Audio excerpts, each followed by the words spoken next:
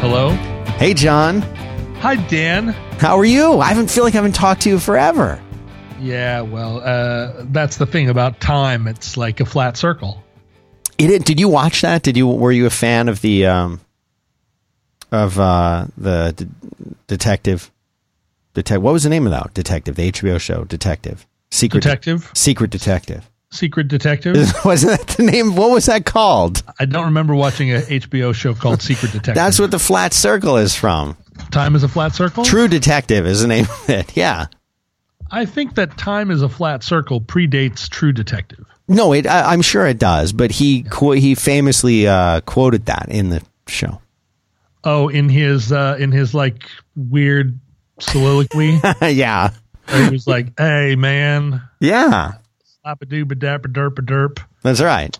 Yeah, I feel like time is a flat circle is some kind of Nietzsche. Yeah, I'm sure it is. Thing. Some kind of eternal return.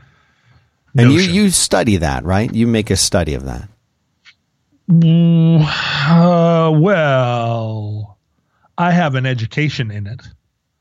I don't know if at a certain point you get educated and then you live your education and add or subtract. Right. But I'm not like currently like pursuing greater knowledge of like Hegel. I got to a point where I had the basics and felt like I could apply them. You learn patterns early, and then you amplify them, and then they cut you loose. You get out into the world, and it's like, boy, I think that's what happens. So many people, like the last thing they read before they graduate is Ayn Rand, and then they spend the rest of their life, like surfing on a half understanding of like a not very interesting way of thinking. But that's the challenge we all face. That's the trouble of a 4-year college education, or nothing is worse than a 4-year college education, or a 3-year college education, or 2.5-year college education. Didn't you have an AMA recently? Or are you going to do it? Has it happened? I have an AMA coming. Well, it's hard to know when the AMA is. It may have already happened. Who knows? I've done an AMA once when I was running for office. And it was fascinating. I was lucky enough that I had a couple of, I had some assistants. There was one person who was filtering through the questions and kind of getting me the good ones, so I didn't have to sit and, I was being tended, so that all the people that were like, "Is punk rock still bullshit?" or that kind of thing, I didn't even see. They were keeping that, they were culling that stuff. And, I like to write in complete sentences, long form, spontaneously, right? I mean, it's an ideal format for me because people are like, "Tell me about your thing," and I just write a quick paragraph at them. And I really enjoyed the format. And I think when I was running for office, I actually converted a couple of local. There was a group of guys that call themselves urbanists that write a blog called The Urbanist, and they didn't quite understand my position on urbanism, because the formats where in the process of running for election, you don't get to just go sit in somebody's office and talk to them casually about your thoughts. There are all these formal events where you have 15 minutes to answer 5 questions. Right. And that's just not a format that works for me at all, because what that does is it works for the person who has canned answers prepared, and I don't. So the format that works for me is much more like sort of chatty or AMA style. Right. And these guys were watching the AMA, and they came out the other side of it, and they they were like, we need to change our endorsement because he said all of these things during that AMA that really are like right what we were hoping to hear from somebody. And we just didn't get that from him during the 15-minute speed dating where we threw a bunch of like prepped questions at him and then compared his answers to people that had been saying the same thing every day for the last 9 months. Right. I was like, yeah, go ahead and fuck yourselves then. Like which is the problem? That I underperformed at your dumb test or that your test is stupid? But that's just politics, right? But I like the format AMA. I'm hoping to do more. The problem is I don't think if I was just doing one by myself with nobody helping me, I would get bogged down just yelling at trolls because I can't help myself. Somebody's like, is punk rock still bullshit? I'd be like, your mom is bullshit. And I would be missing out on all the time or on all the good questions. Have you done AMAs? No, I've never been asked to do one, and I've never done one. Really? It would seem that you would be like ripe to do an AMA. I mean, what would I talk about and to whom? Who watches AMAs? Who becomes part of it? I don't know. You're asking me? I'm the one that hasn't done any. Well, did you go on Reddit? Yeah, I'm on Reddit. I'm on Reddit all the time. Oh, you are? What do you do there?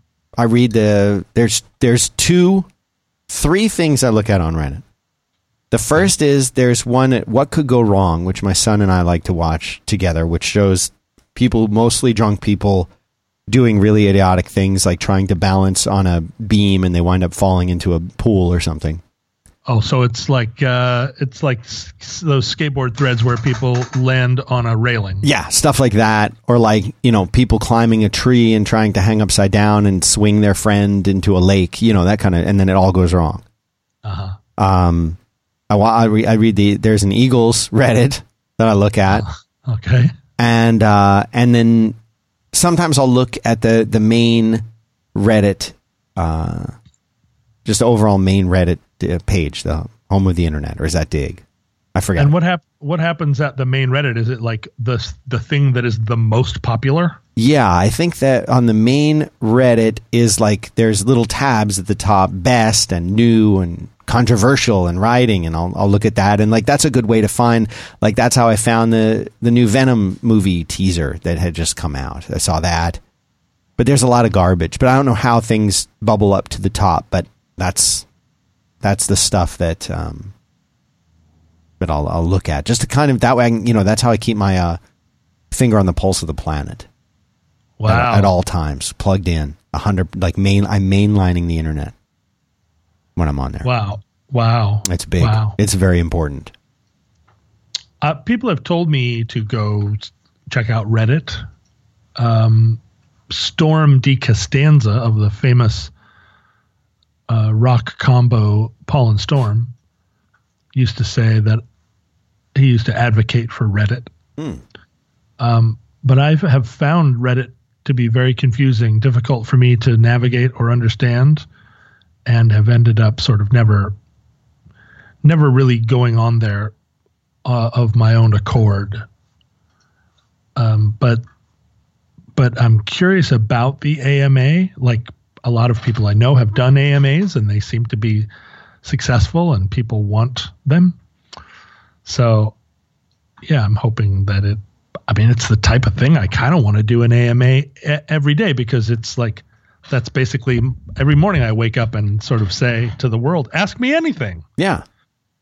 And the world is like indifferent they don't have anything they want to ask me. So I say to my young child, ask me anything. And she goes, I'm good. It's like, fuck. All right. Well, I'll just go out and wander around the streets hoping someone asks me anything.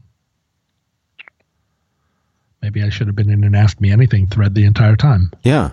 I feel like, what kind of questions happen on these Ask Me Anything? I feel like something about an Ask Me Anything, there's something about that seems to be more interesting to people who are not already sharing aspects of their life. Not that yours isn't or won't be interesting, but like usually you feel like, I think people feel like they could ask you anything right now kind of anyway. You share everything.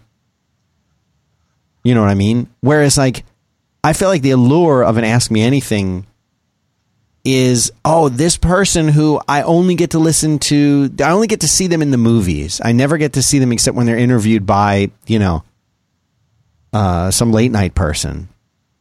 I never get to really hear them. And even then they're only being asked certain questions that have probably been prearranged. Whereas this is like real, we get to ask this person anything. Like I can ask this person anything.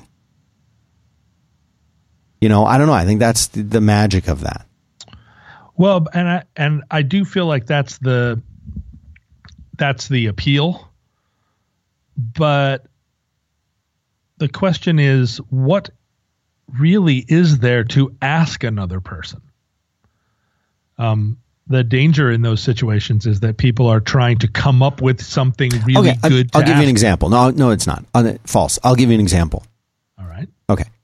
This is something that I'm very curious about in general anyway. On a previous episode, you explained that the way that you come up with songs is you sit on the edge of your bed until the song comes, and then you just write it down, and you're done. That's a song. But in reality, we know that's not the case, that you work very, very hard on it. But I would be curious to learn more about your songwriting process. So if I was participating in your AMA, I would ask, how is it when you talk about, you say, oh, I was writing a song. Are you like sitting in a cozy chair with a guitar in your lap and a notepad next to you? Are you at a piano with a tape recorder going? I mean, whatever. I'm very curious. So like, that's how I'd ask you to explain your songwriting process for me. And then I might also say, well, when you then go to record a song, are all the band members there? Is it just you? Are you laying down certain tracks? Does the drummer play something first? What about your lyrics? What if you come up with a new verse at the last minute? Do you loop that, or do you have to re-record? I have lots of questions about it. So like, I'm not trying to come up with that. I think it'll be fascinating to hear about all of that. Fascinating. Yeah, but I have to those are questions that, and I'm not saying that those specific questions that you just asked, which are all interesting, right? But musicians get asked the same questions everywhere they go. How do you write your songs? What was your inspiration? What's your process? Do you write the lyrics or the music first? Take us inside the, writing a typical song. Like, these are questions when you put a record out and you go out on tour, or you do a whole, like a day of media. Mm-hmm. And then you go, as you're driving across the country, you're talking to reporters from the alternative press of 100 different newspapers. And everybody asks those same questions. And there are only so many ways you can answer them as a musician, because none of us know how we write our songs. I mean, some people sit down and wake up in the morning and have a cup of coffee and start at 8 a.m. sitting at their little writing desk, and other people like me just flail at it. But you can only answer those questions so often, and you get, over time, you start to feel like, what is the point of this, of asking and answering this? Because it does, like setting the scene of watching somebody write is, it doesn't make for a very interesting, like, mental film. You know what I mean? Like, and I think novelists get this too. Like, what's your process? How do you start? And people, I think, want to, in a lot of cases, they want to learn the secret. And, since it's all happening inside your head, Or if you're sitting and plunking on a guitar and you're just like, plunk, plunk, plunk. I mean, that's not stuff you want people to see. It's kind of like the sausage getting made. But that is what people want to see, I think. But that's not the thing you want to show. Sure. No, that makes sense. And also not the thing that there's any secret to. And the reason you don't want to show it is that there isn't a secret. It's like this bloodletting. That's not, I don't know. I don't think anybody finds it especially pleasurable. Sometimes you get into a manic state and you're like, I'm the king of the world. But most of the time it's like, it's compressing. I mean, if you go to work every day and work for 8 hours and then you think about your work life that starts when you're 20 and goes until you're 60, hopefully, if you're lucky, doesn't continue to go till you're 80. But you think about that being a lifetime of work, you can look at musicians and writers and so forth and think, oh, they hardly work at all. They just sit around waiting for songs to land. Right. Or you can think of it as they cram a lifetime of work, their equivalent amount of heavy lifting, and they just jam it into these super draining and intense periods where they're just like cramming everything they know and feel into these tiny little packets and hoping nobody shits on them. But that's the thing, I think, when you go out on tour or you have a life in media for very long and someone comes to you and is like, okay, first question, where did you get the band name? And you're like, really, kid? Like, this is the 900th time I've been asked this, and it wasn't an interesting question the first time. Where did the band name come from? It really does feel more like people are trying to think of things to ask rather than that's coming from any place inside them. Where did we get the band name? You really care? No, you're just like, I need to ask some questions of this musician. So what was the inspiration for the song? And the interviews that I have that I like are ones where the interviewer challenges me about something small. This song seems to indicate that you don't think that monogamous love is the highest form of truth. Can you defend your position? And I'm like, wow. First of all, you're complimenting me by having listened so closely, and now you have an opinion, and it's confrontational, but you're not being rude. You're not like, I hate you. You're saying, I listened to this and it affected me and I want some answers. I mean, that's like great stuff. But it's just too general to say, like, what's your songwriting process? It's just a question that feels like I would be more interested in talking to you about what I just had for lunch. And that's why you find people that have done a lot of interviews get kind of petulant, or, you see these interviews that are transcribed where some Hollywood celebrity is just being a dick, monosyllabic. And it's because they're just like, really, again, with what was my inspiration? Because, a songwriter is no different from you. There aren't that many things to ask one another. It's why when people say, like, how did you do all that traveling without speaking another language? I'm like, what is there to say? We spend so much time just jabbering at each other, and really all there is to say to one another, it's a kind of constrained, it's a pretty limited set of stuff we actually have to say to one another, unless you're sitting like pillow talking with someone you really love. But all that, like, oh, I'm expressing my fears or my ambitions or my dreams or my perceptions. A lot of that is noise unless you're really sharing it with people that are like genuinely interested. And it's what's great about a podcast, right? You can listen to it or not. But if you roll up into a bar in Slovakia and sit next to somebody on a bar stool, what do you got to say to each other? I mean, pretty much you can do it with sign language. I mean, I'm talking not American Sign Language. I'm talking about like, yeah, no, I understand. just gibberish sign language. Right. Make two little fingers walking across the bar, and the other guy laughs. Ha ha ha! I mean, you're already there. You're already talking. So what intrigues me about an AMA, because if you got Beyonce on an AMA, and there's all these people that are like, I finally get the chance. Like 90% of the questions are like, what inspired you to become a dancer? It's like, what? And the questions that would be like, what was it like when you found out that your husband was cheating on you? She's not going to answer. It's not a real AMA. She's not actually saying, ask me anything. And if she did answer that question, it would sound like anybody who found out that their husband was cheating on them. It's not specific to Beyonce. Her reaction isn't going to be like astonishingly different than just what happened when your friend found out her husband was cheating on her.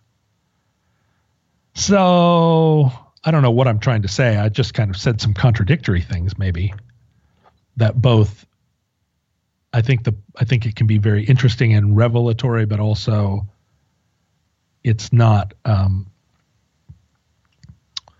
automatic that the questions will be that there's any relationship between whether the question is prying or innovative and whether or not the answer is good or useful. Are you looking forward to doing it? I love it. I love the idea just because I don't know what it is that I love so much about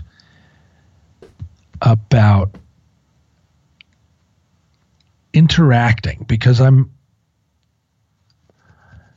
want to do as little face-to-face interacting with people as I can get away with. But like texting and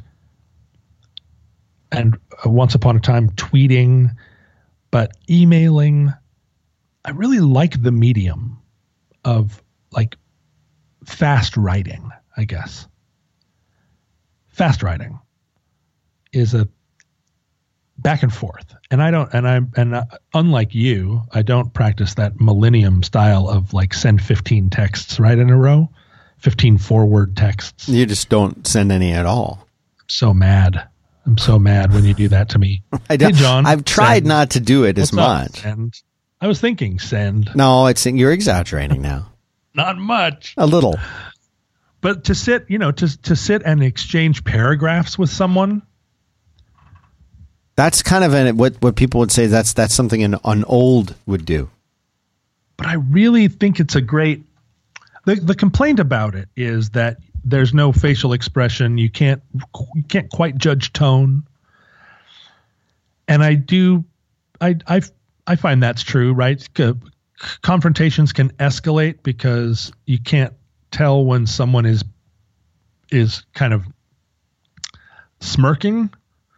And so it lends itself to feeling like everybody is super earnest, and things can turn into fights that aren't fights. But so much information can be exchanged in quick paragraphs, back and forth, where there's a record where you can go back and read it again.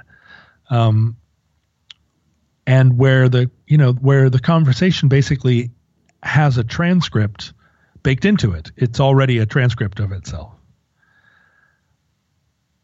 And it's a modern age thing. Like, I think probably a lot of people listening to the show never had a time in their life where that wasn't an option. But up until the mid 2000s, I got email in 1999. And I got a phone that could text, or I learned to text like T9 style in about 2002. And I mean, in 2002, I was 34. So up until that point, I had never texted anyone, nor had I written an email until right before then. So if you wanted to write something to somebody, you sat down with a pad and you wrote it and put it in an envelope. Right. Or you sat at your computer, wrote it, printed it out, folded it up, and put it into an envelope. Or you scrawled it on a piece of paper and slipped it under the bedroom door, but you didn't have this option of like, hey, I don't know where you are right now, but here's the thought I had, send, and then wait briefly, and then get a reply. I mean, that's just like,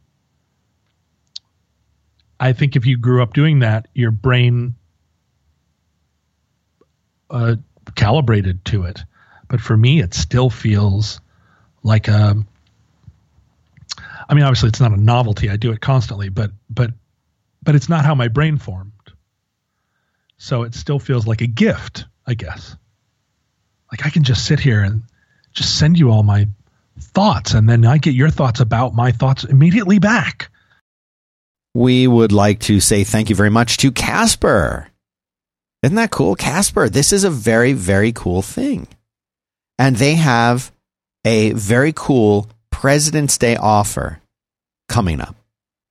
They have 3 mattress lines to choose from. There's the original Casper, there's the Innovative Wave, and there's the Streamlined Essential.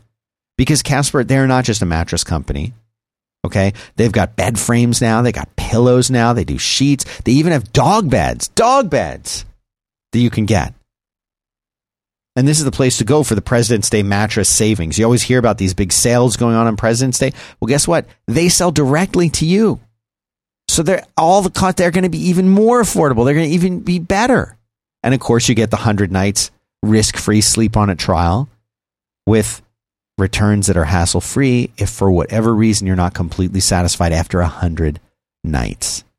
We've got one of these and I love it. You unbox it, it inflates itself, and all of a sudden like you've got a bed that came in a box, but it's a real bed. It's a full bed. It's amazing. So if you go to Casper. This is for a limited time. I'm supposed to say for a limited time.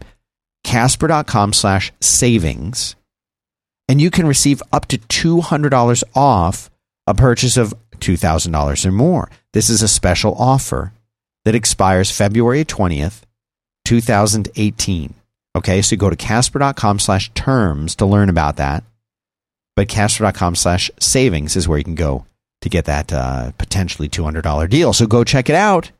Casper.com/savings. Thanks to Casper for making this show possible. I think if I have a problem, it is that I often don't. I'm intense, and I think you mean in conversation, or in over text, or where are you intense? In conversation. I posted something on Twitter a couple of days ago where I said, that rhetorical device or that rhetorical habit that people have of at the end of some speech, they say, does that make sense? That rhetorical little twist at the end. Does that make sense? And I put a tweet out there saying like, I don't like it. I don't like it. I think that it is, I think it's bad. It's a bad policy. And I got kind of what I expected, which was a lot of replies saying, well, I'm just not sure I'm not confident that I'm expressing myself well, or, I want to be sure that I'm understood. It's all the kind of things that are suggested in it. Right. Does that make sense? Yes. But what I find is that the rhetorical device actually employed is a way of, it's a form of like rhetorical bullying in a way, because at the end of if you're saying, here's how you make a roux, and you describe the whole process of making a sauce, and then you say, does that make sense to someone? It's like, okay, I got all the steps. But in a lot of cases, people say it at the end of expressing their take on things or their opinion or their argument. And if you put that at the end of something like that, what you're getting the other person to do is agree with your take, because if it makes sense, then they're buying in. They're saying, I agree with you. Mm-hmm. Yeah. If it makes sense, then it's true. And so a person says, I don't feel like I owe you that money because when you loaned it to me, you told me that you didn't need it back. And so I don't feel like I owe it to you. Does that make sense? And if you say, yeah, it makes sense, you've already agreed that they don't owe you the money. And it isn't a question of whether or not it makes sense. It's a question of, I find myself saying that to people sometimes, like, they're like, does that make sense? And I'm like, it's not a question of does it make sense? It's a question of, do I agree? And the answer is I don't. And then they're like, well, you're being argumentative. And it's like, I'm not. Like asking me whether or not it makes sense, it may seem to you to be, and it's employed in that way. Like I was just making sure that you understood or that I was expressing myself clearly. And it's like, no, you weren't. You were trying to get me to accept your premise, and doing it in a bass-ackward way, right? Like you're sneaking it in there. Does that make sense? And it feels really, it irks me. It's condescending, and it's and I don't think that there are that many people who are that unsure about whether or not they actually are making sense. I don't think so. I think it's backhanded. But that's the kind of argument that I will make, that if you're doing it over text with someone, it escalates. It's too intense. I see. A form of communication, because people are like, yeah, well, you told me that I didn't owe you that money, so I figured that I didn't. Does that make sense? And instead of saying, well, I think you owe me the money, I go into, I think that the deployment of does that make sense is a very aggressive negotiating tactic. Send. And it's like, whoa, all of a sudden this conversation, because I'm not very good at brushing aside static. And it's why I've backed away from Twitter. It's why I have to be very careful about online. Because little things like that, little bits of static, I don't zoom out from, I zoom in on. Mm-hmm. Because I want to get at the process, and I don't like people employing sneaky tactics. And that isn't always the way to get the closest. That's not the way to get to the truth faster. The way to get to the truth faster is to ignore the fact that they said, does that make sense? Ignore all of the chatter and just get back to the question, which is, do you owe me that money or not? And the 30 reasons you just listed to explain why you don't think you do, the only one I have to address is the central one. Like, I don't need to sit and say, and go down your list of well, I don't owe you the money because I don't think I should owe anybody money because money isn't real. I don't have to address that. I can just get back to the, I loaned you the money, and I don't remember saying that you didn't owe it to me, and that would be kind of crazy for me to do. So anyway, why don't you send it over? Okay, great. Nice talking to you. I'm bad at that. And people that are good at it, people that are super graceful, that don't get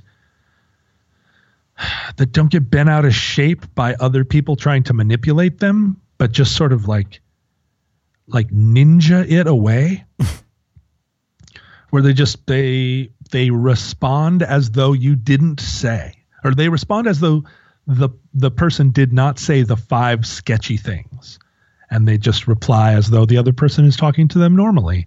And I admire it. I admire it so much.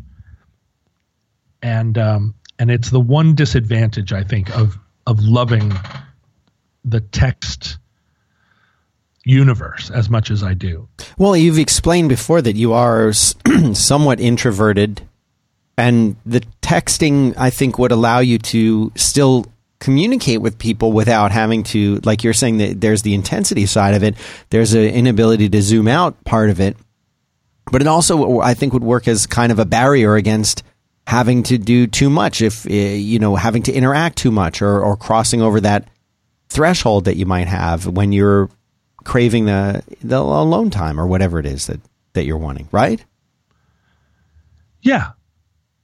The other evening I was having a conversation with someone via text, and it became obvious, like I don't want this to go sideways.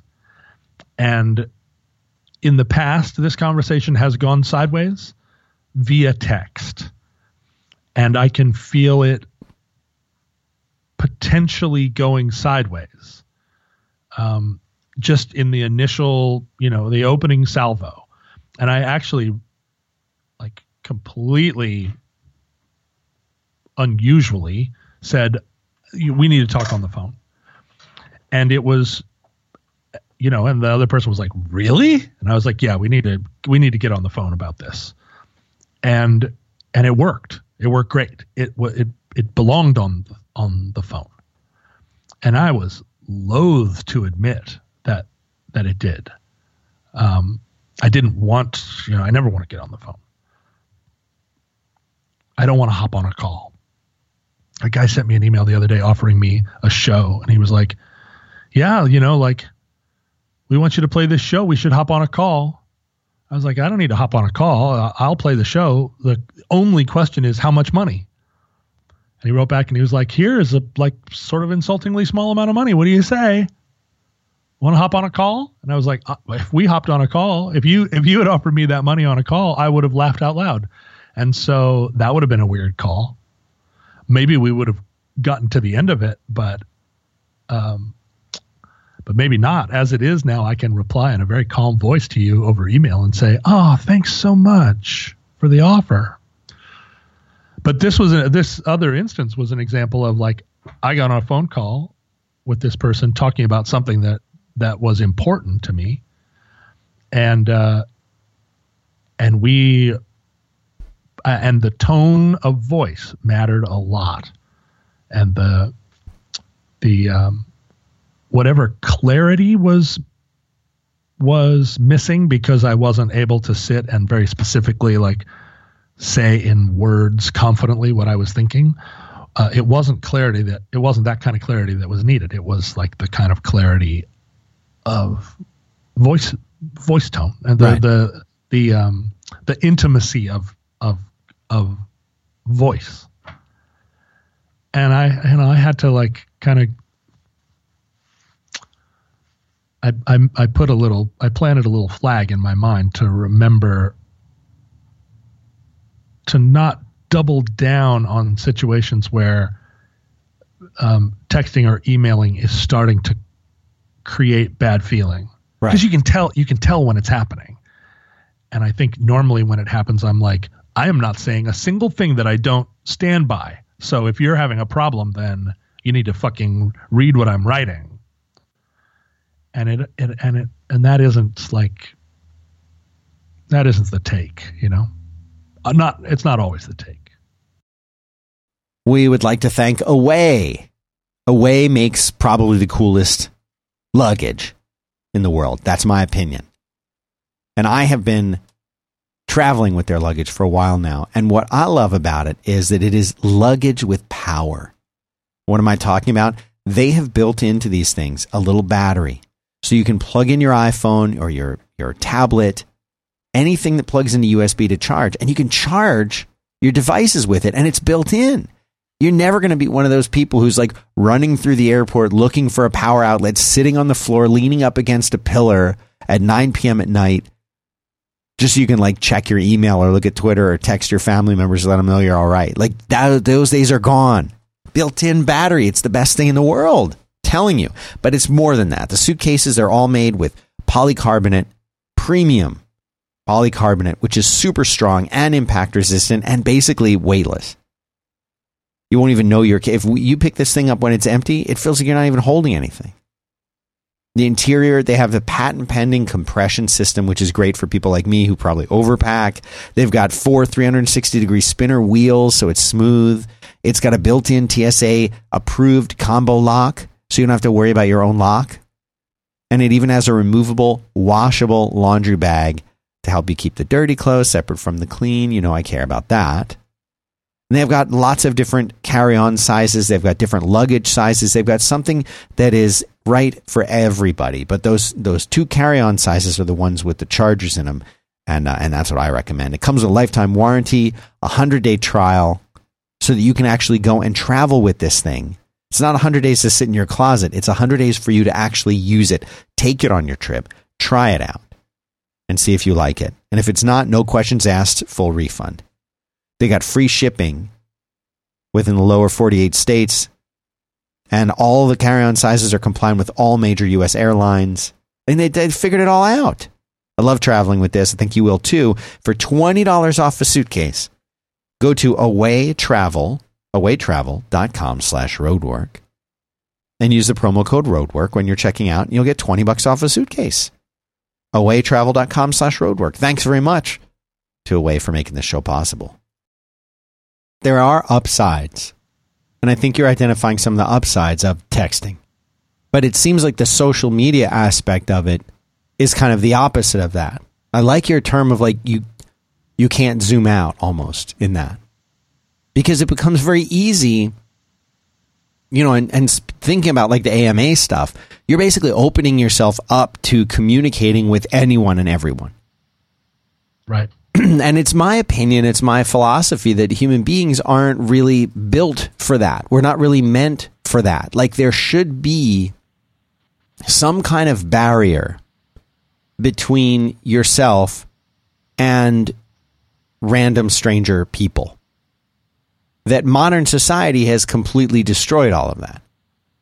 And it's not that I think it's bad to get to know people who are not like you. The opposite of that is true, because I think one of the greatest things that we have is the ability to learn about people and cultures who are very different from us. I've learned so much in my lifetime from being challenged by people who think about something in a completely different way than I do. So I'm not saying that, but I feel like the idea of just, there was something I always thought was pretty cool in the fact that like you couldn't just go and talk to, some famous Hollywood person or some famous musician or whoever. And the idea that now we get to see those people's, messy kitchens and bad hair, that takes away some of the mystique, some of the, we don't have royalty here in America, so instead we have Hollywood, right? It takes away some of that mystique, and it makes people seem like regular people. Like, yo, look, he uses the same hair gel that I use, right? Or whatever. And people really seem to like that. They like that now, just because somebody was in, and I'll pick on the Hollywood side of it, just because somebody was in some blockbuster multi-$100 million movie, now I feel like I can still relate to that person because, they have the same sneakers that I do, and they tweeted about waiting at a stoplight, and I waited stoplights too, and it sucks. We're like the same part. Me and Chris Pratt are the same because neither of us like sitting at a stoplight. Like, I've connected with him now. And the flip side of that is, he can't even, I'm not saying this is true for him, using him as an example, he can't even use Twitter anymore, except it as a one-way communication method. Go check out my new trailer for this film. He can't actually converse with anybody because there's hundreds of thousands or millions of people who are wanting to interact with him, wanting a piece of him. And you and I are at the point where we don't have that many followers. We can interact with people who want to interact with us for whatever reason, but there's nice people. There's people who encourage you. There's people who love you. And there's also people who hate you or who want to say something stupid or who don't really realize that the way that they're typing it comes across like they're a total dick, and they don't know that. And you can't tell them that because then you become a dick. And now there's a Twitter war. I don't know. I feel like anything good about trying to communicate with people over social media has been destroyed and it's gone. You know, it becomes only effective really as a kind of a one-way. Basically, Twitter has become, here's this cool thing I made, you should look at it. And then other people saying, I looked at it and it was great. Well, I looked at it and it sucked. Here's this thing I made that's better than what you did. And that's Twitter now. Yeah, Twitter is shit. Let's just come right out and say it. It's shit. And I think social media is too. I mean, it's not like Facebook isn't shit. I still like Instagram, but Instagram's still pretty good, except now I don't know about you. I see an ad now constantly. It could go to shit at any time. But the question of like whether like what that intimacy what like penetrating that intimacy membrane did for us. I think about it a lot because you're right. When I was young, the idea that I would write a letter and put a stamp on it and go down and drop it off at the post office to Harrison Ford. Right. Or the idea that if you did, that he'd actually read it. That he'd read it and reply. It's like crazy. I never would have considered it. And I know people did. Big stars got fan mail all the time. Got fan mail all the time. But that was not the type of person that I was. And the idea of like, I mean, what motivates people to be fans in that way? I have no idea, no earthly idea. I did write one fan letter, and I was in my 20s. And, you know, I was an avid reader of the newspaper, and from the time I was very, very young, an avid reader of the comics page. Yeah. And I had very strong feelings about the comics, about the way the comics page was ordered, and about what was what the choices of the comics editor meant in terms of what their comics page was communicating. And I wrote a couple of letters to the editor about the way they were conducting their comics page. And I would write letters to the editor for sure. But I wrote a letter to Lynn Johnston, the comic artist who wrote the strip For Better or For Worse. Sure, yes. Which is a comic about a family with a son and a daughter, a mom and a dad and a dog, and they're Canadians. And For Better or For Worse is one of those long-running episodic comics where the kids actually grow up in the strip. Most comic strips like Peanuts or Calvin and Hobbes or whatever, the characters stayed at the same age. But I feel like For Better or For Worse was one of the first comic strips that we watched the kids grow up. And the problem with it was that at a certain point, the kids in For Better or For Worse grew up and were teens.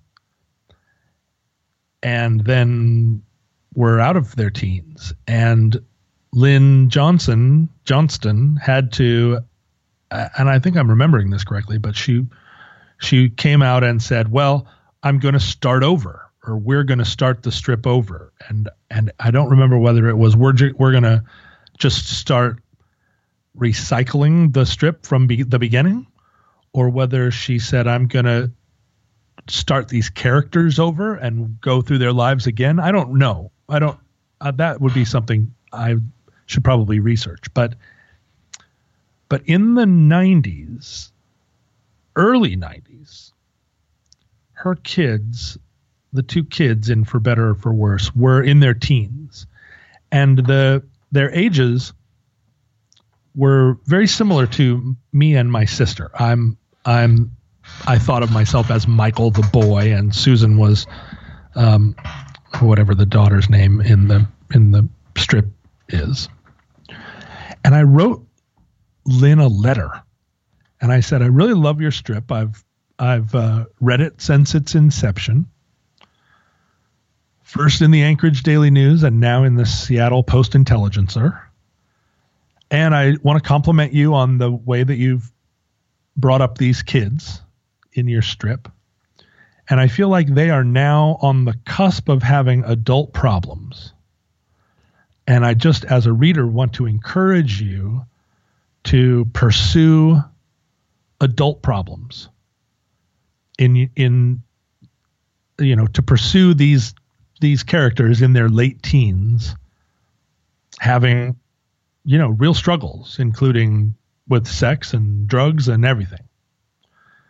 And I did it because I wrote this letter to her. I was probably 23, and I was conscious of being starved for real talk in the world, because no one had ever talked to me really candidly about sex and drugs when I was a teenager.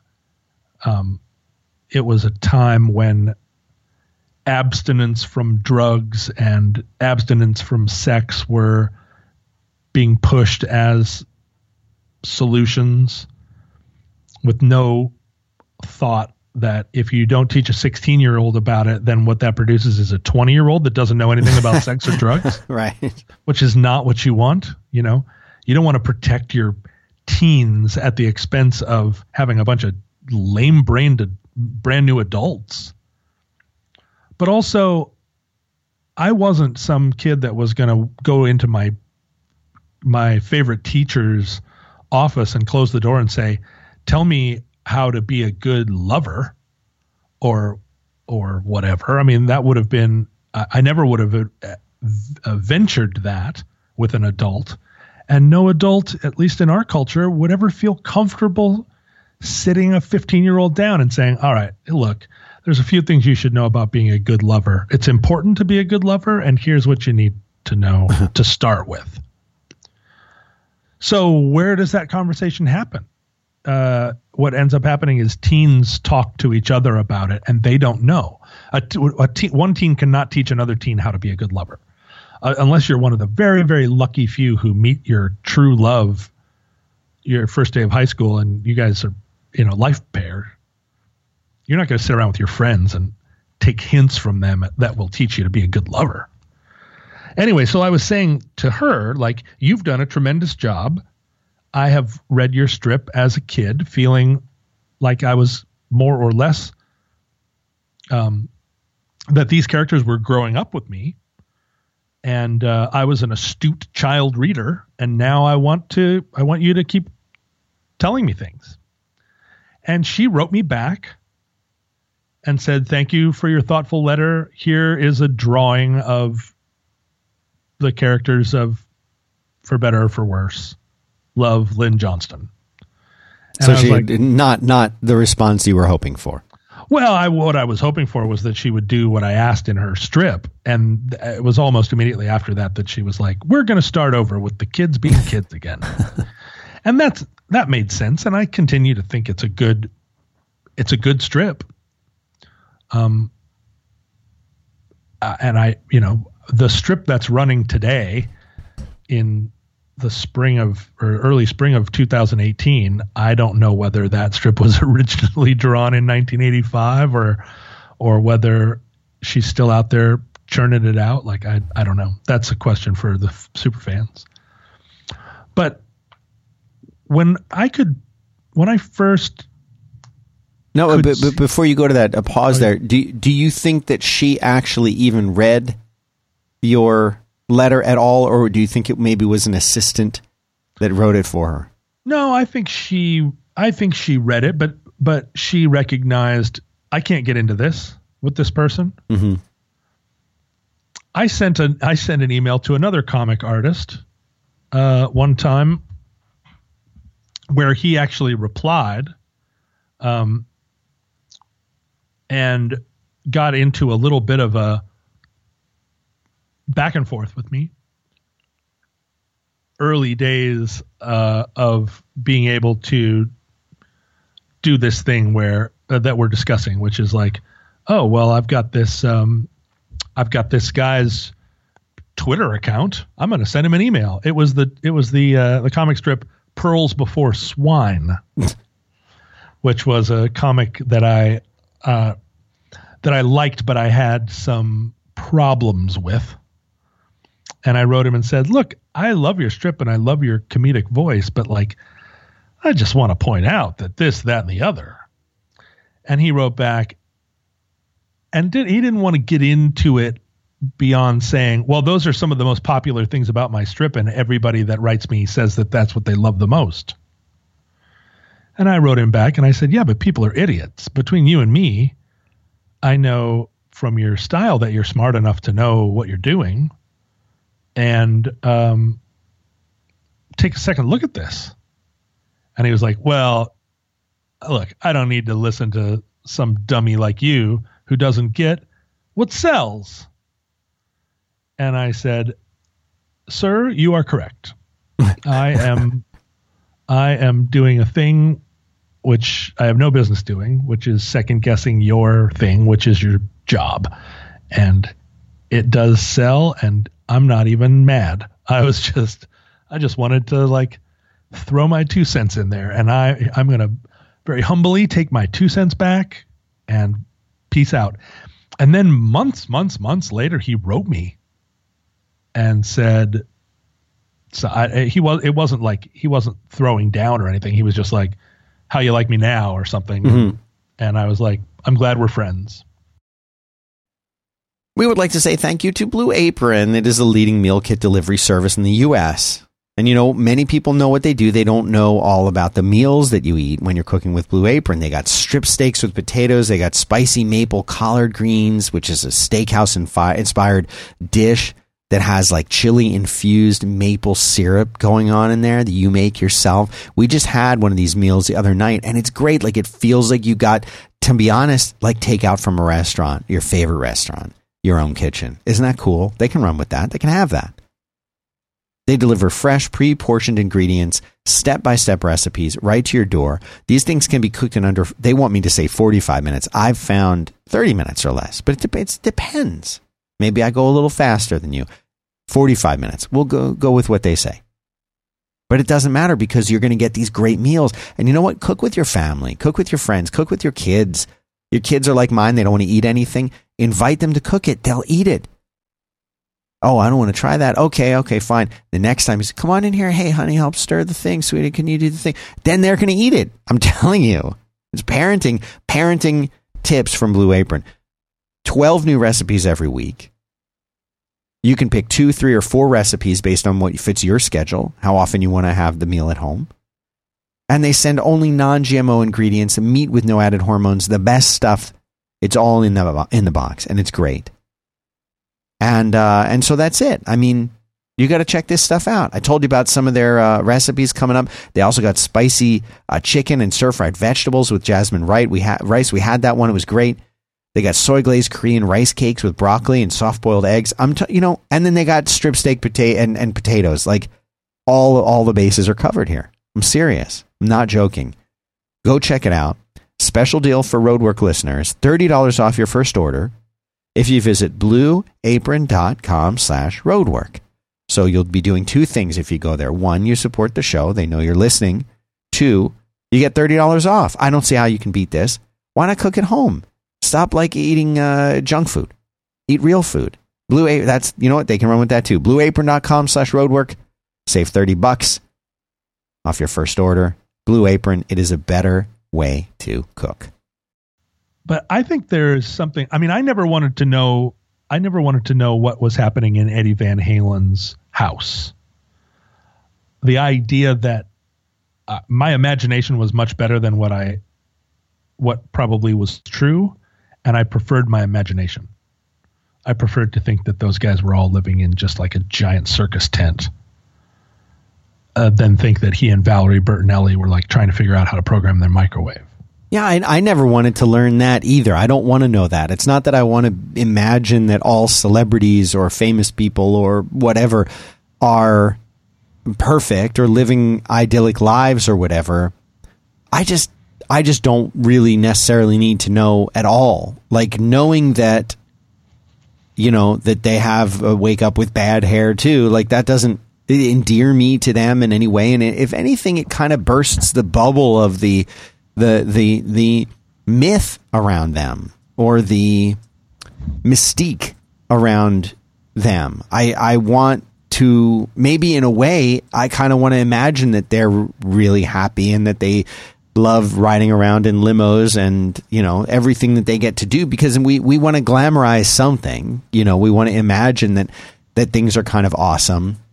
And then when you find out that they're actually kind of not, or that they're kind of the same, like everything's the same except they have a better house than I have, like that's kind of boring. Well, yeah. And I think that's true of celebrity. I don't care what Chris Pratt is doing. And also I don't think that Chris Pratt would ever really show it. But in my own case, I do feel like showing my house and showing my my like lol fails is part of what I'm here to do. Like I am conscious always of what my purpose is, and I'm trying to fulfill a purpose. And I used to think that it was that I was going to build something like so many people do. They build a thing and you're not really aware of it. It isn't, they're not building themselves. They're building a body of work, or they're building, even an actor, you see their face, but what they're really doing is pretending to be other people. It's very different from what has become like this, at least third or fourth stage of what I perceive my purpose to be, which is to just be there, be present and honest and identifiable. And so showing people around my own life, like inside my head and also inside my apartment, I think that it does have a utility. I think that demystification is important because I want the things that I'm sharing to be useful to people, and they aren't useful if it just becomes like Hero Squad. If you listen to me talk on the show about like everything that all the different ways that I feel like that I'm shouldered with a burden, or that I struggle, and your takeaway is, well, but it ends up being easy for him because, this whole like I struggle business on the show is like a character, but in the end he's fine because he's got a podcast and he made a couple of records, and so he doesn't have human problems. Then what I'm doing, what I'm sharing isn't useful if it gets converted into hero feeling. It has to stay in the world of, yeah, I'm doing this, I'm living a weird life by comparison to whatever your parents chose, but if you're sitting around suffering from colossal depression, look, right. Well, that's different. That's I think that's completely different though. Well, except that if you looked at if I posted a picture of my house and it was really neat and tidy and carefully arranged and tasteful, knolling. I think you see a lot of houses where there isn't enough shit in the entire house to knoll one thing satisfyingly. Right? You couldn't. Yeah. The only thing you could possibly knoll is the silverware in the silverware drawer. Right. Because everything else is just like, and there are a lot of ways that people show their mental struggle in the way they have their outside world, and hyper cleanliness is one of those ways. Yeah. But my house and the kind of like just grenade of brocade went off. in every room, in every corner. It's a very clear way of seeing how I'm manifesting my inner like rocky road by being unable to walk past any like hand painted like paint by numbers picture of two sheep in a field without buying it, and now I have 40 of them, and I don't even like them. What am I doing? Like that, I hope is useful to people. I think it's funny. It helps me to make it into something funny. I don't mind being mocked about stuff like that. And hopefully there's someone else out there that's like, oh, fuck, this thing that was tormenting me is something that's shared by at least this other person.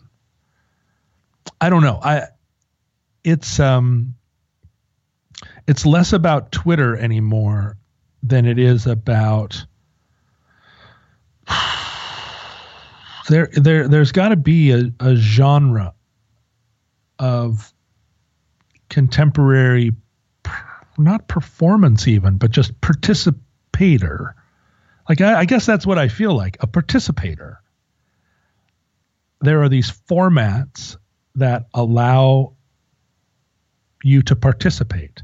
And I feel like I'm a participator, but I'm not dramatically in character. I'm a little bit in character. Right.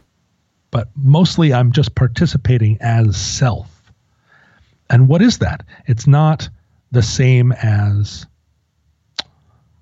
even the guys on My Brother and Me, or Hank Green, or these other people that you think of as being themselves. They're doing a much more hyper stylized version of themselves because they're trying to be funny or interesting. And we're so content with doing this show in ways where it's just not funny or interesting, except that it is participation. We're participating and trying to just be present and available. But that's not a show. That's not a style. Right. How do you call that show business? Or media even.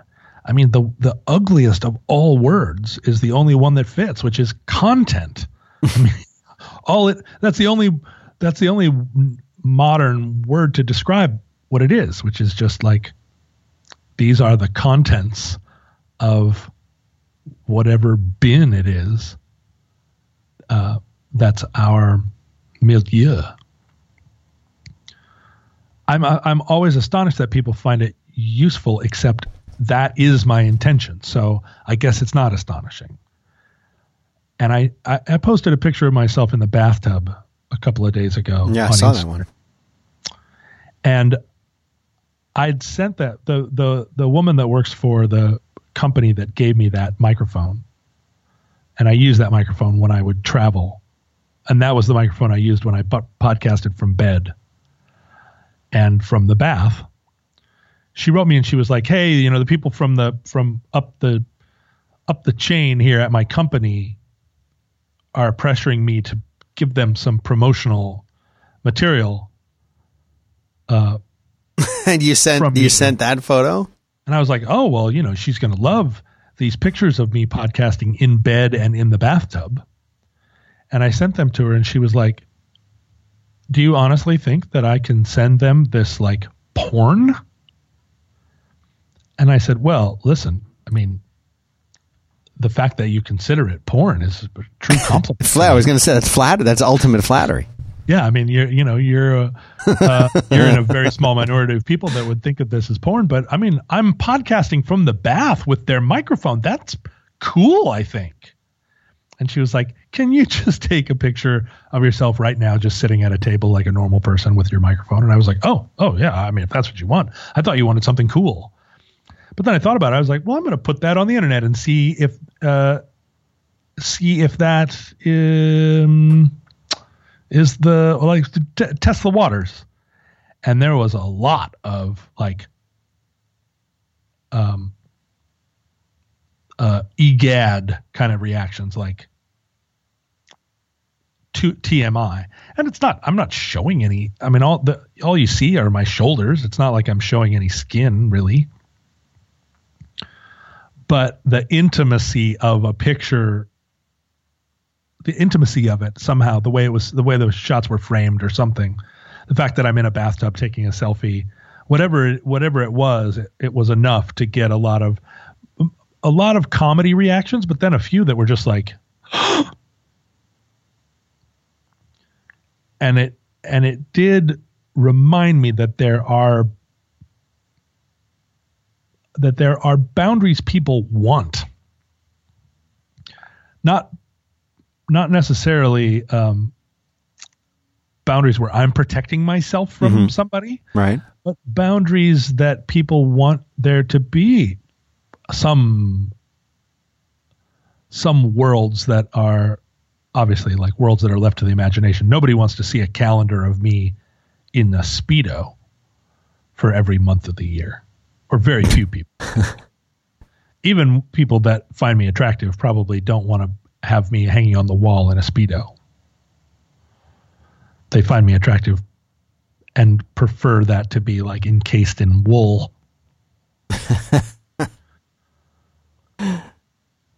But I am maintaining a facsimile of myself concurrent with being my actual self. Will Wheaton posts a picture of himself every morning drinking from a coffee cup with his hair all fucked up. And it's his version of like, I'm a normal person. I have like messy hair in the morning. Although you really get the sense that he spends 14 to 19 minutes getting his hair to be as fucked up as it is in the morning. It couldn't be that consistently fucked up in the same way. But it's his gentle way of saying, hi, everybody, normal person here. And I guess that's, boy, how do you put that into, how do you like lock that Lego brick into whatever this castle of 2018 is? Because Mariah Carey, I don't think spends very much time trying to convince the broad public that she is, at the supermarket with her hair in curlers. I mean, all she has to do to convey that is post a picture of herself in jeans. Right. Everybody's like, she's just a regular person. Right. But a lot of us are always trying to remind people like, just a regular person over here, just a normal Joe. Please don't tweet me how much you hate my band. But see, I don't want to know, excuse me, I don't want to know that celebrities, for example, are regular people. I want them to be magical. Because if they're not magical, then that means that they're either lucky or better than me. Oh. And either of those things, it's stupid. I see what you mean. If there's some super rich person who's got a beautiful house and anything that they will, caviar spoon-fed to them for breakfast or whatever rich people do, they better damn well be magical. Otherwise, I'm going to start getting jealous. Right. I get that. And I think that might be why people love the schadenfreude of those Real Housewives shows where people who have a lot of money are revealed to be awful. Yeah, right. Yeah. Because and I do love that show for that reason. Feel good about, right. About like, well, I'm not like, rich, look how miserable those people are. Yeah. I see that. But again, like what category are you and I in? Certainly not that category. And I guess I'm awful enough. I'm trying to explain why. All this access I try to give is just like, I know I seem awful, but look how many candlesticks I have. Like I have a lot of suffering here.